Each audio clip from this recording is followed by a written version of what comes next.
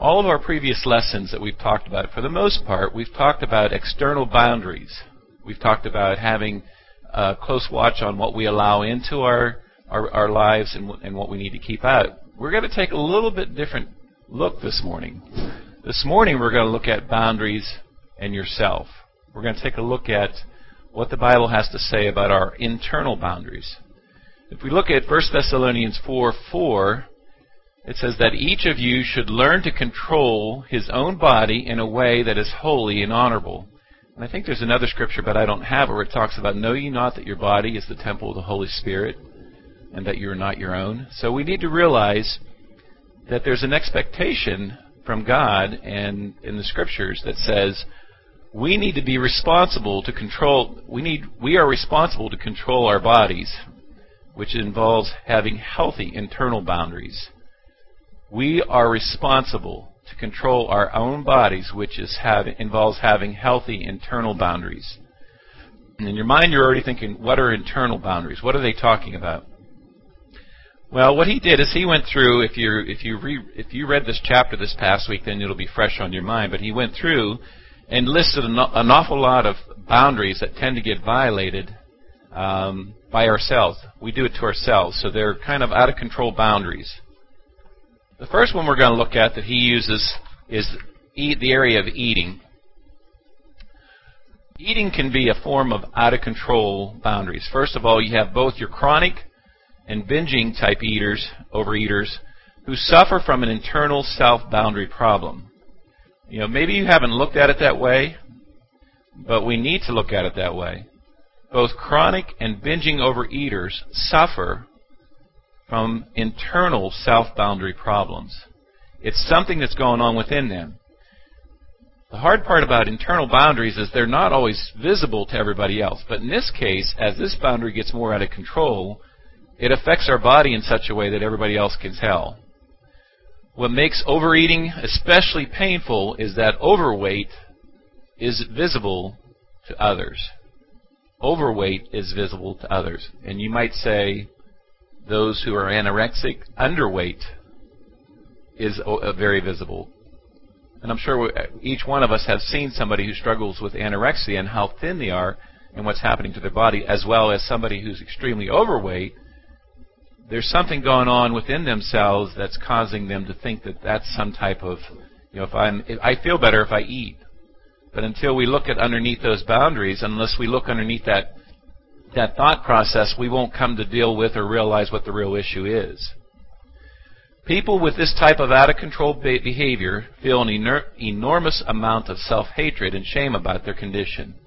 Most people who are struggling with weight, if you can sit down and get them to talk about it, that you'll see and hear it in their voice. They're just so frustrated. They're so frustrated. And they're angry at themselves, and they feel a lot of shame because, why can everybody else look good and I can't? I mean, I can really relate to that. You work, you watch what you eat, and your body just does something different. But at the same time, although my body may process food differently, then I need to understand that my controls are going to be different than that person over there. Caleb can eat the leg off a cow and not gain a pound. If I even look at part of the quarter, I gain 2 or 3 pounds. So it's a matter of coming to understand what are your internal boundaries, and they're going to be different for everybody. Food tends to act as a false boundary or a false closeness, a closeness. Some use it to avoid intimacy. Just some potential reasons why food might be such a problem.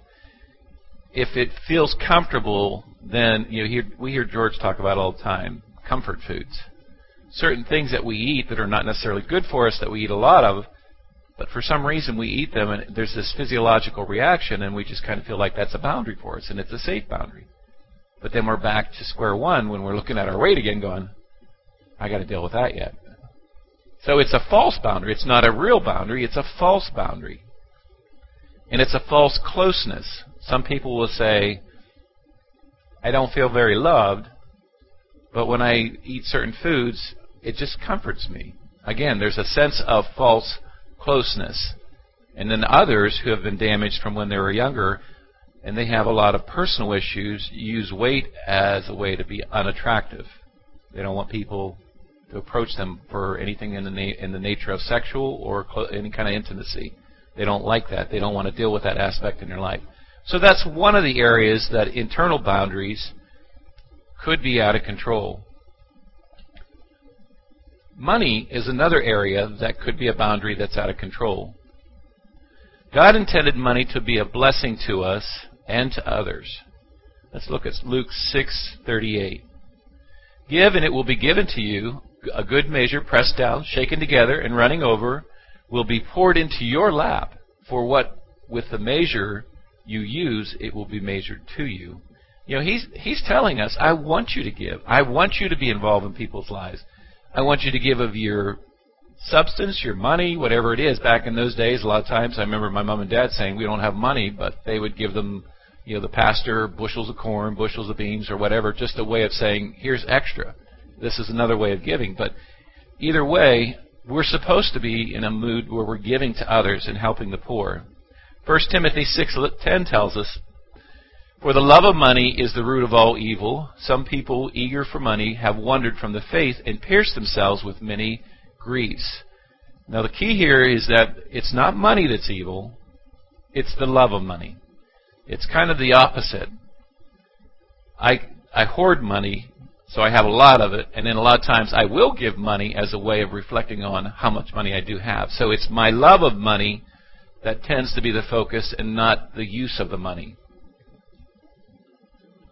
The problem of our financial outgo becomes greater than income, and that is a self-boundary issue. A self-boundary issue. And our society makes that even easier because they say, here's this little card that you can use and put it on there. But if I am out of control on my boundaries, I may get more and more of those cards, and I never really have to be responsible to actually pay it off. When we have difficulty saying no to spending, we run the risk of becoming someone else's servant. I don't know if you listen to Howard Dayton on financial matters. He uses that all the borrow servant to the lender. Because you have to pay that person back, and they're going to hold it over your head until you pay them back, whether it's a credit card, the government, the bank. If you borrow more than or spend more than you borrow, you're going to run into that issue. Proverbs 22:7 tells us, the rich rule over the poor, and the borrower is servant to the lender. That's the verse that he often uses on his broadcast. So money, again, we're just identifying out-of-control areas as we go through each one of these categories. And what he's trying to get us to realize is this is a symptom of an internal issue. It's a symptom of something inside that you need to look at that God wants you to deal with. And you say, how do you know that? How do I know that that's what God wants me to deal with? Obviously, if it's out of control, it's going to be causing pain, emotional stress, because it's not where it needs to be. Time is another area that we can get out of control. Many people feel their time is out of control, living constantly on the edge of deadline. I remember in college, students learning to have good boundaries would say, I haven't even studied for my exam, and it's tomorrow. I have to study a whole chapter by tomorrow. And I'm like, you waited till now to study for an exam tomorrow? Research will tell you those that cram into the wee hours of the morning, take the exam, do not do as well as those who study up till the day before and then don't study that night and get up the next morning and take the test. Because our mind is too intense. It's too wound up. It's not meant to be stressed that way. It's not meant to be stressed that way. It can follow you into adult life. It can come down to things like not being on time to places, not being considerate of somebody else's time, and there's a lot of ways that time can be an out-of-control issue. People who lose time, I think that's supposed to say, people who lose track of time are out of control, inconvenience others, whether they mean to or not. My wife had to help me understand this, because my thought was, we're just going to go and stand there anyhow, so why don't we just walk in at the last minute? And she's like, that is disrespectful of the people we're going to visit.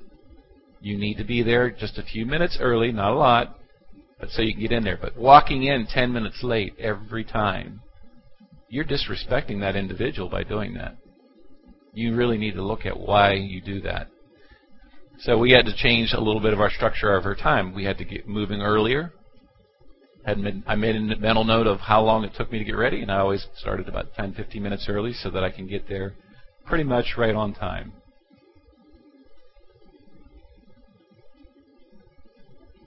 Some people will struggle with something that's called omnipotence, a sense of omnipotence, because they are unrealistic about what they can accomplish in a given amount of time. Oh, yeah, I can do that.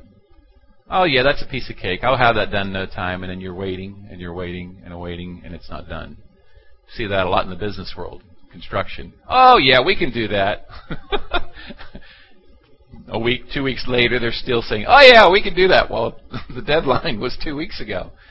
We live in a society where there's a tendency to want to take on more than we can, but there's a personality type that will do that. They take on more and more and more, and they really can't give their full attention to anything. Others overcommit, goes hand in hand with the sense of omnipotence, and end up not being able to meet all they agreed to do as far as deadlines. The difference here is that the omnipotence is not taking on more than he can handle. He's just not aware of how much time it's going to take. Where somebody who's overcommitting, they just keep on taking on jobs and jobs and jobs, and they're just stressed to no end because there's not enough time in the day to do all the jobs. And then they're frustrated. And if it has to do with church, then they come into the service and they can't enjoy the message or the music because they're like, I got to go do this, I got to get this done. He's going to be asking for that. She's going to be wanting this. And in your mind, you're thinking about all you got to do, and you're not really listening to what the Holy Spirit wants to tell you through His Word. Some people dwell so much in the present, they neglect to plan for the potential obstacles like finding a parking spot. That would also be me. My wife will tell you. Oh, it doesn't start till this time. We'll get there. And then we get there. Well, for instance, the good example was when we went to Winter Jam. We thought, we'll have lots of time. We got there an hour early, and there still wasn't enough time. We were in a off-ramp for half hour, 45 minutes before we could get there. Well, the year before they didn't have that problem because they left another hour earlier, so they got there before the traffic was there. Just a good example of what could happen. If I don't plan for the fact that it's going to take a little time to find the parking space, whether it's the mall, going shopping, whether it's a movie, whether it's a restaurant, those are things that need to be taken into consideration. A lot of times, if it's a habit that I don't do that, then eventually people start noticing he's not good with his time. He's not really caring about us, or he'd be here by now. Still others rationalize and minimize the distress they cause others because of their lateness. Still others rationalize, oh, I've known them for years. They'll get over it. They won't care. That's a good way to start damaging long-term relationships. Oh, he'll handle it, Tom, there. It'll be fine. And if you say that, or if he hears that you said that, or she hears that you said that, that's kind of hurtful. Especially if it's a pattern. Again, we're talking about out-of-control behaviors that have already stereotyped me as somebody who struggles with time. It's not talking about that one-time event that happens that causes you to be late. It's talking about a pattern of behavior. Task completion is the next one. Task completion, getting things done.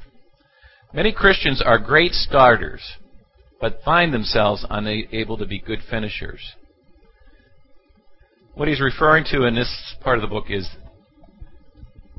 when new believers get saved and when Christians start maturing and they get into the excitement mode of what's happening, that the Lord's working in their life, it's easy to want to always raise your hand and say, I'll do that. I'll do that. Let's do that. Yeah, that's a great idea. But when it comes time to actually where the rubber meets the road, they're not there a lot. They were in the front end of it saying, yeah, that's a good program. Let's do that program. but they're not there to support the program, even though they were one of the ones who were like, yeah, let's do it. And that's happened a number of times. You'll see that a lot in churches, especially when they start a building program. You'll hear a lot of people say, I'll pledge $100, I'll pledge $50, I'll pledge this, or pledge this, and they go back and forth, but then they leave the church down the road 6 months, and it's like, I thought a pledge was a pledge. Are you going to continue to put the money in? You don't see anything or hear anything from again. They are great starters. They want to be involved in the excitement. They don't plan and think ahead. And so there's a pattern there of where they're always on the front end starting something, but they don't finish it. Poor finishers are frustrated by a structured plan and tend to view the rules as confining. Poor finishers a lot of times want to just do it their own way. They don't want to follow the guidelines that have been set forth by whoever set up the program. It's, I'm going to do it, and I'm going to do it my way. But the problem is, if you've got a team of people and your way doesn't flow with the timetable of everybody else, then you've got a problem. You've got a problem. I run into this a lot at work. They'll say, we need somebody to take control of this event. So someone will raise their hand, or I'm put in charge of it, and I'll start saying, this is how it needs to go. This has to happen first. Well, people just start doing it when they want to do it. And I'm like, no. This has to happen first. Then this, then this. Well, yeah, they were all gung-ho about getting involved, but they want to follow their own timetable, their own rules, and they do it their own way, and then it affects everybody that's before them and everybody after them. As Christians, we tend to get into that type of situation sometimes ourselves. Some poor finishers lack follow-through and are easily distracted. And what he means here is a lot of people really have a good heart and they want to be involved. But what happens is they run into so-and-so, and so-and-so starts talking about it, and they lose track of what they were actually doing for the project, and they get involved in talking. Or they get involved in looking at pictures. Or they get involved, they heard a story. I want to hear that story. Well, they're waiting for you over here. You don't really have time to stay and wait for the story here, so you need to keep on moving so that this process continues to flow. You know, those are small examples. It could be bigger. You know, what we need to realize with our boundaries is when we commit to something, we need to make sure that we have the time, that we have the ability to commit, and that we have the desire, the joy of Christian service to want to do that. The worst thing that can happen is somebody is not happy in finishing their project. How does that affect you and I if we're in that team? They're kind of coming in, doing it, and moody and grumpy, and I was late. I had to get up, and I didn't feel like getting up. Well, if you commit to something and you have an excitement about it, follow it through. That's how we show the Lord's service. That's what makes the Lord happy. Poor finishers are unable to delay gratification, to complete projects when they encounter pain and give up. When it becomes difficult, all of a sudden I've got to cycle uphill. I've got to jog uphill. Poor finishers, people who struggle with being task completers, are frustrated by pain, difficulty, and they just want to give up. I really wanted to do that, but it's taken a lot more than I thought it was going to take, and it's too frustrating. Some are unable to say no to the pressures of others and other projects, and end up not having time to finish what they started. Kind of goes along with one of the ones earlier, but it's a little different in the sense that they're compliant people in most cases, and they're working on something for the church or for somebody else, and then somebody else comes by and says, hey, I'm going out to set up a camcorder out in the woods. You want to go with me? Come on, man. We can do this and get back in no time. You'll have time to finish that up. So they get caught up in a lot of exciting things, but they don't follow through on the things they committed to. That's a task completer. Kind of goes a little bit hand in hand with time management in the sense that they don't realize the amount of time, the amount of effort, the amount of commitment. And even when they do realize it, it's like, but I don't want to put out that much. Well, then that's something that I need to be aware of on the front end. And that's something that I need to deal with before the Lord.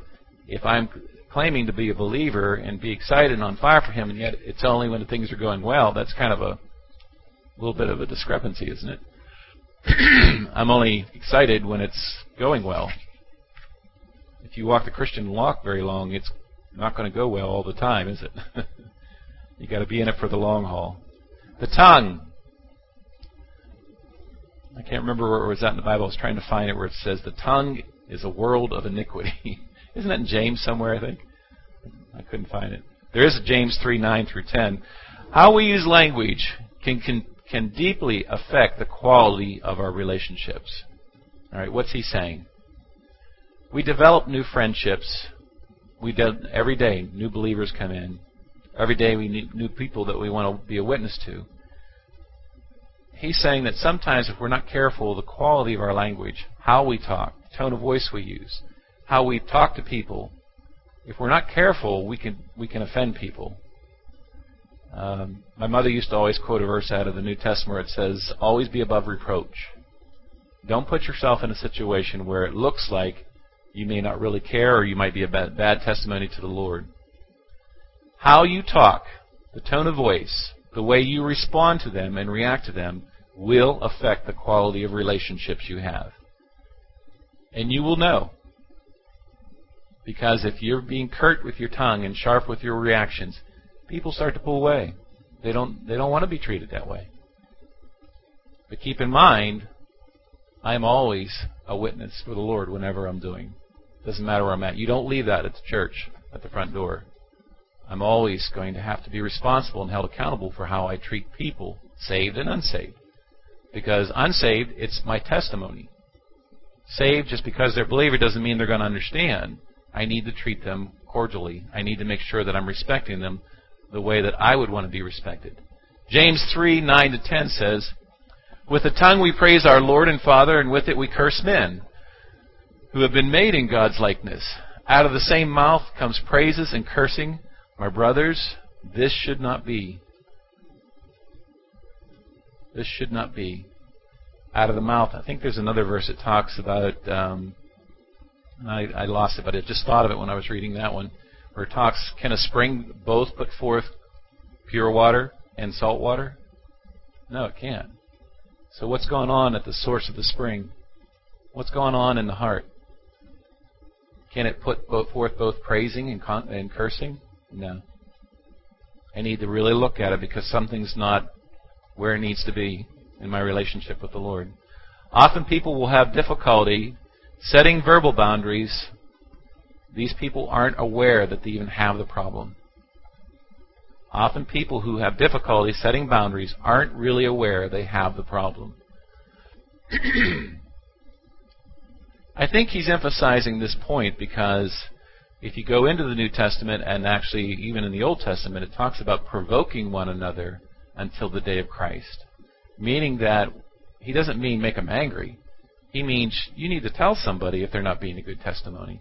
If you're close to that person, you have a relationship, and they're saying something nasty about somebody, it's your responsibility as much as it is anybody else's to say to that person, you know, that's not really a good way to talk about somebody. Because if they hear that you're talking about them that way, that's not good. It's not a good testimony.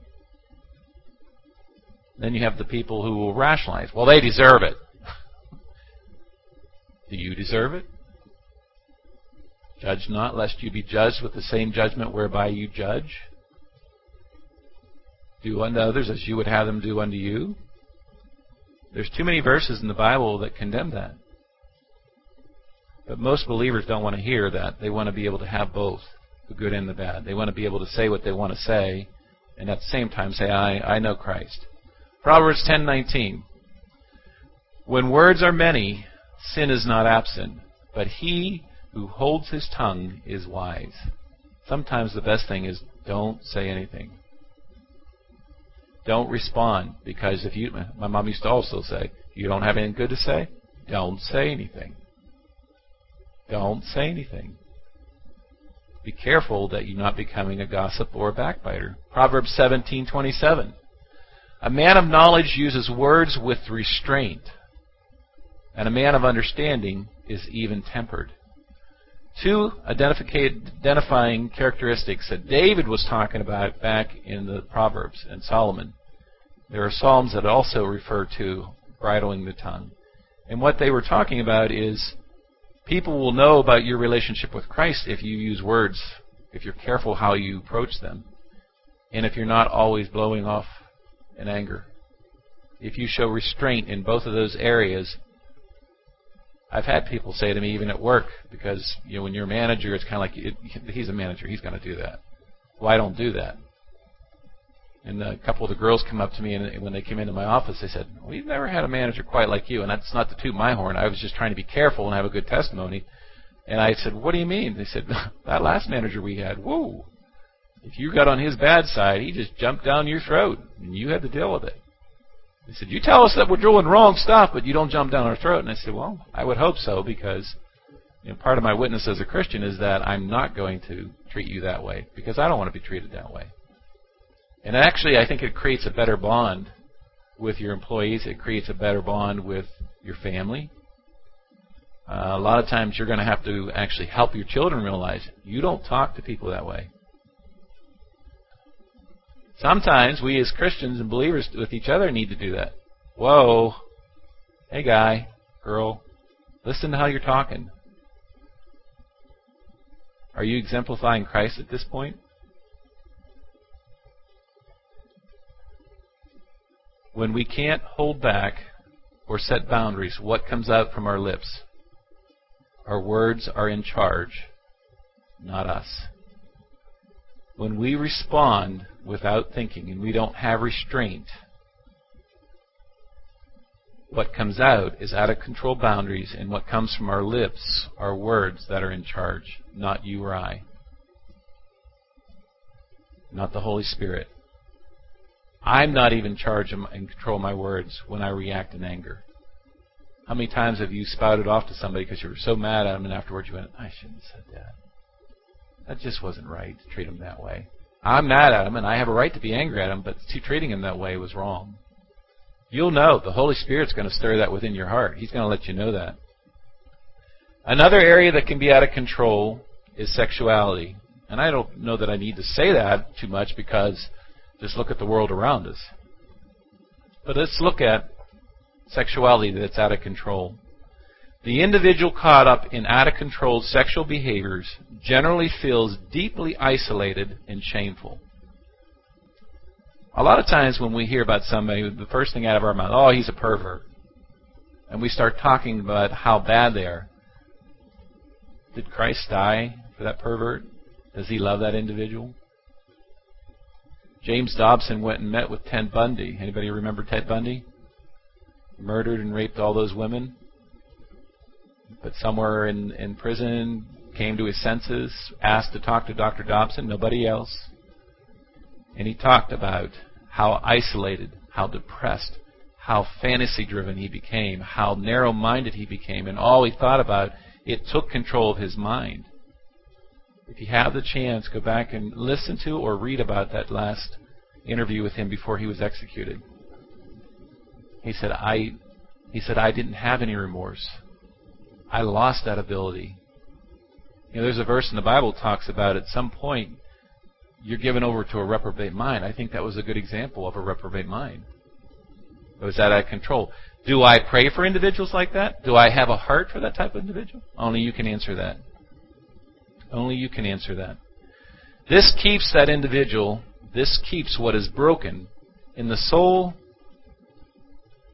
in his heart, in the very center of him, a prisoner to darkness and out of the light of relationships with God and others. One of the things we've realized with addictions is that they need to be around other people who are recovering, who will look at them and say, "You're just BSing yourself if you think you can do that."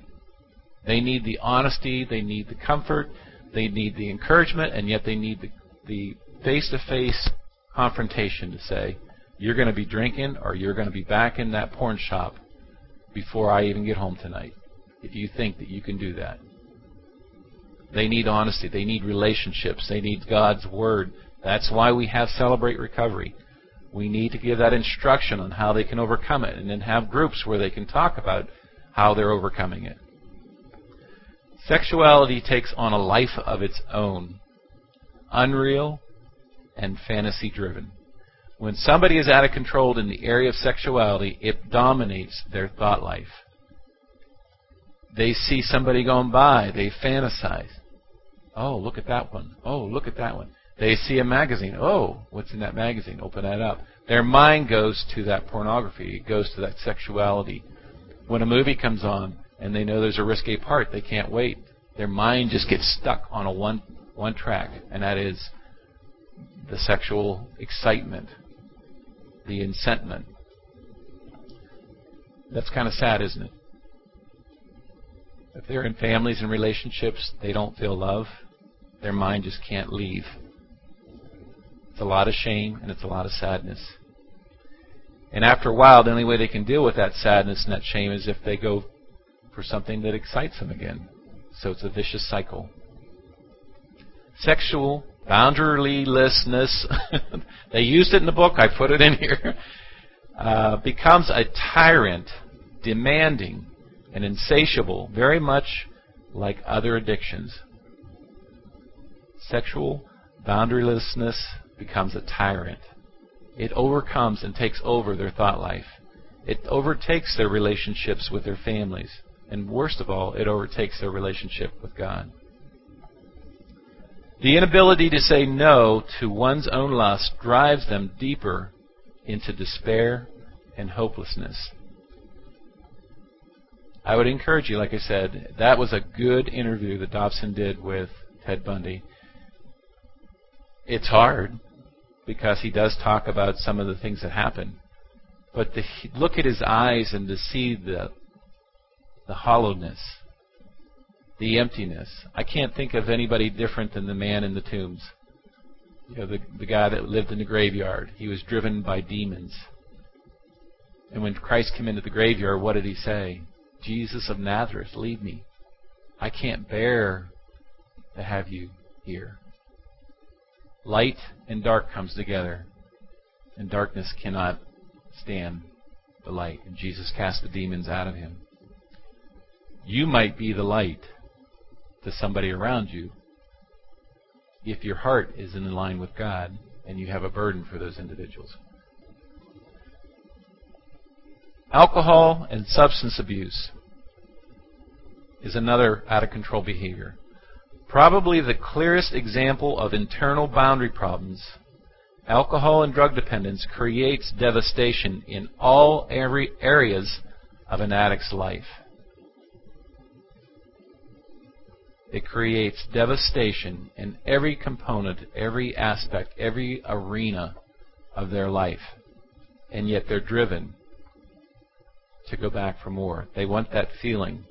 It's not real, but it feels real when they're using. And it just overcomes them.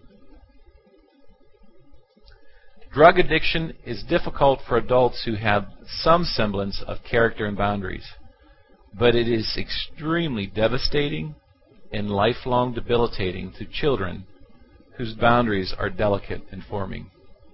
I like the way he worded it. You know, you and I are adults. If we developed an addiction to alcohol or drugs, we have a certain amount of character. And I've even seen this when I worked with people in our chemical dependency unit. There would be those ones that came in, they would be adults, and you could tell they were just remorseful, they were sick about what they've done to their lives. And then you'd have these young people come in that started using as young as 10, 11, drinking their dad's beer, smoking his cigarettes. Kids and teenagers in the area that were older gave them marijuana. One thing led to another. They don't have their boundaries established because they started living in the streets. They lived in the survival of the fittest. Anybody ever read The Lord of the Flies or see that old movie? Kind of sick movie, wasn't it? But it just goes to show the depravity of man, though, what could happen if there weren't structure, boundaries, government, rules. Left to ourselves, we become a survival of fittest. We become like the animals. You know, whoever's the biggest and strongest just kills everybody else so that he stays in control. That's our human nature. We each have that same sin nature. Why does my no not work? We talked about a number of areas. There may be more that you could actually list yourself as far as out-of-control areas. We're going to shift gears a little bit, though, and talk a little bit about why does my no, saying no, not work? We are our own worst enemies. You and I are our own worst enemies. Internal boundary problems can be concealed for quite some time before being seen or evident to others. That's the reason why we're our own worst enemy. Because when we have boundary problems, whether it's sin, whether it's just, we're trying but we're not really making progress, and we don't seek the help of others or put ourselves in the light of the Scriptures and God's Word and God's church, when we don't make that commitment, we're allowing ourselves to fall prey to the world's environment. We're allowing ourselves to continue down that path of that temptation, that lust that's pulling us away, as James says. And as we continue to allow those lusts to come into our mind, eventually it becomes sin, is what he tells us in chapter 1 of James. When the lust has conceived, when I've thought it so much that I finally say, I'm going to do it. Or I'm going to be that way. Or I'm going to spend that money. Or I'm going to have that sexual relation. Or I'm going to drink. You think about it, you think about it, you think about it, you think about it, and then you eventually, if that's all you keep looking at, that's where you're going. It's that simple. We are our own worst enemies. Left to ourselves, we could self-destruct. Since the fall of man, we withdraw from relationships when we most need them to protect our secret. We pull away from people because we don't want anybody to know our secret. Just like Adam and Eve in the garden hid from God in the garden. The minute they disobeyed and they ate, it says their eyes were opened. And what did they do? They made clothes out of leaves because they knew they were naked, and they hid. When God came looking for them, they didn't want to be around them. They had shame. We need each other. We need that kind of accountability. Ecclesiastes 4:10 says, if one falls down, his friend can help him up, but pity the man who falls and has no one to help him up. If we continue to isolate and isolate and isolate, we have no one to help us back out of that quagmire. We have no one. Because we've isolated ourselves from everybody. Nobody knows really where we're at. We need others to pull us up. Instead of bringing these painful, frightening feelings and problems into the light of relationship with God and others, they often retreat to their room to try to work out the problem alone. As I think back over my life and having to deal with my own sin issues, he hit the nail right on the head. When you want to sin, you don't stick around. People are going to tell you not to. You get off by yourself. When you're mad, what do? When you're so angry you could just tear their face off, what do? You go off and you pout and you simmer and you get mad and you think about how you're going to back and tear the face off. If not verbally, right? Don't we do that? Yeah. I'm so mad. I could just smack him. My wife will say that once in a while. I'll say, be careful, hon. Be careful. John 15:1-6. I am the true vine, and my Father is the gardener. He cuts off every branch in me that bears no fruit. While every branch that does bear fruit, he prunes so that it will be even more fruitful. You are already clean because of the word I have spoken to you. Remain in me, and I will remain in you. No branch can bear fruit by itself. It must remain in the vine. Neither can you bear fruit unless you remain in me. I am the vine. You are the branches. If a man remains in me and I in him, he will bear much fruit. Apart from me, you can do nothing. If anyone does not remain in me, he is like a branch that is thrown away and withers. Such branches are picked up and thrown in the fire and burned. That verse we've always used as a body of believers. That we need to stay in Christ. But it's got deeper roots. That applies to us internally, whether we're in the church or not. That applies right down to the very center of our heart. He is the life spring that gives us spirituality.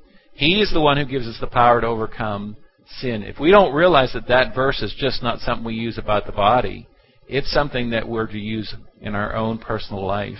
It's from Him that we find that strength, that wisdom, that courage to overcome those self-defeating behaviors that maybe nobody else knows about. And that you don't want anybody to know about it.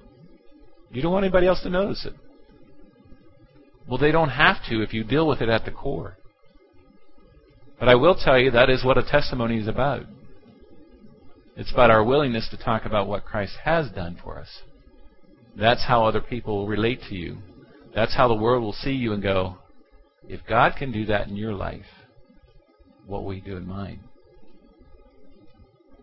If you go to 2 Corinthians 3, that's where he talks about the same consolation you found in Christ, you will be responsible to give to others.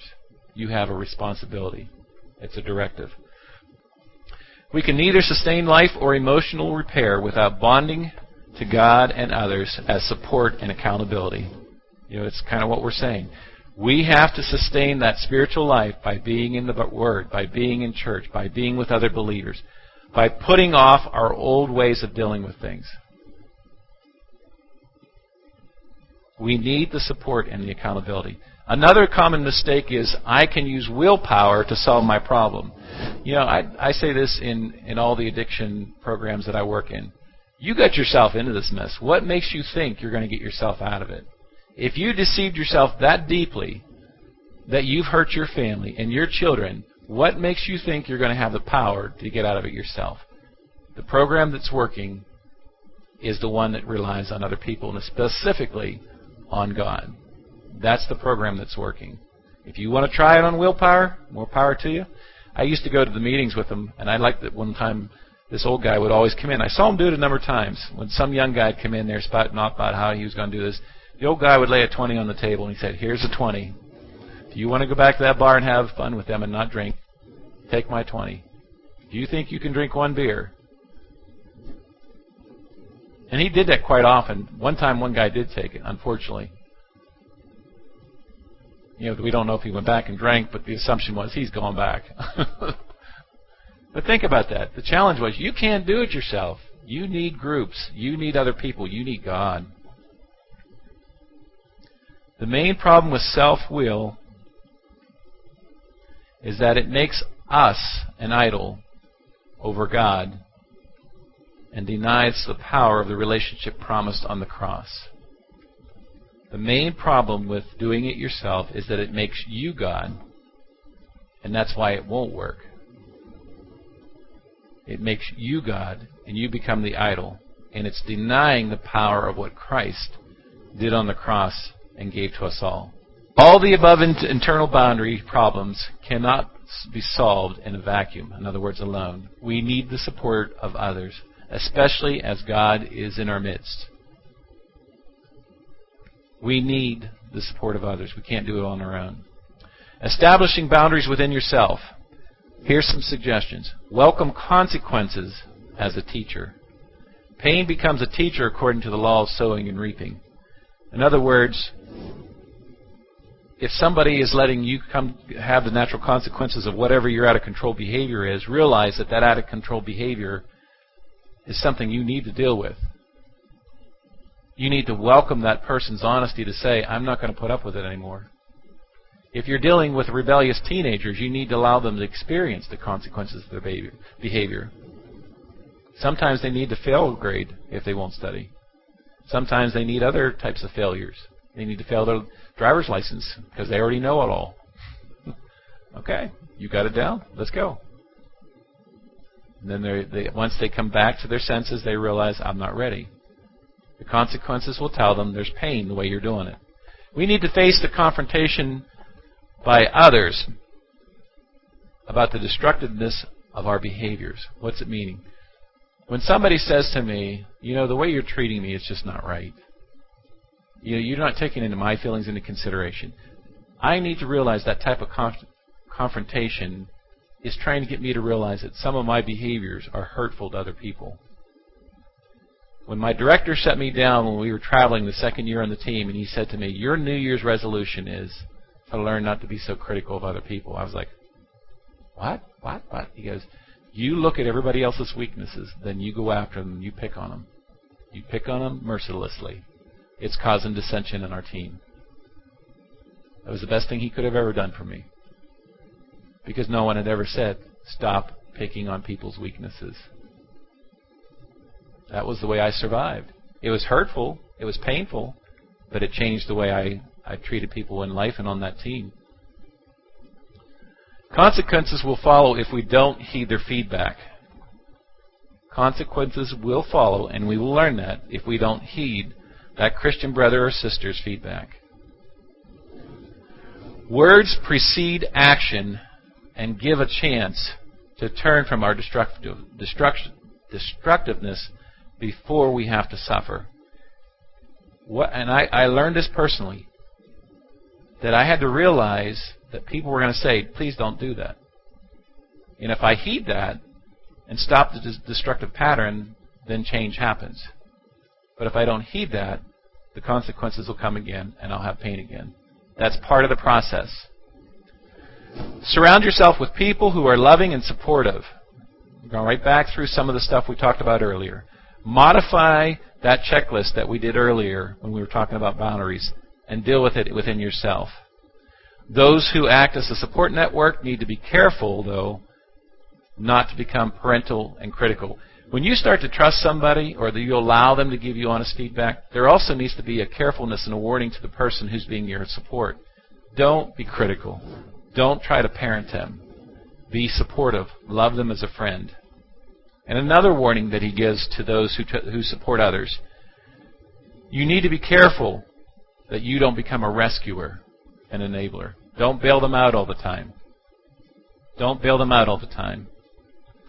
As you deal with real needs, fail, get empathetic feedback, suffer the consequences, and are restored. Those are the steps in the process. You build stronger internal boundaries each time. So what's he saying? I have a desire to change, so I start trying to change, and I'm going to fail at some point. I need to get back up. Keep trying. Don't give up. But I need to keep getting back up, and I need to make progress on not dealing with negative consequences. And as I make progress, eventually I have strengthened internal boundaries that says, this is the way you're going to walk from here on out. It's a step-by-step process. They did go to one other thing that I'll just mention and we'll be done. They mentioned that children who have been victimized, adults who were victimized as children, really need professional help to overcome some of theirs, because what happened was their boundaries were damaged. They don't have a sense of right and wrong behaviors. A lot of times victims of sexual abuse become violent predators. 85% will eventually deal with something in that area because they don't know what's normal. A child's boundaries that have been violated grow up in life sometimes believing that's their role in life. And young men or young women, some will take on the victim side, some will take on the abuser side. They need professional help. If you're aware of that and you have those things, my encouragement is find a good Christian counselor. Don't be afraid to talk to them about it. Don't be afraid to talk about it. Because as that person helps you to start identifying, listen to your thought process here. That's not normal. You learned that in a very bad environment. This is what we need to talk about and restructuring it. So you have to do a lot of cognizant restructuring when you're dealing with children, even adults who were victimized as children. I know we ran a little bit long, had a lot to cover, but I appreciate your time. We'll go ahead and close and go into the next service.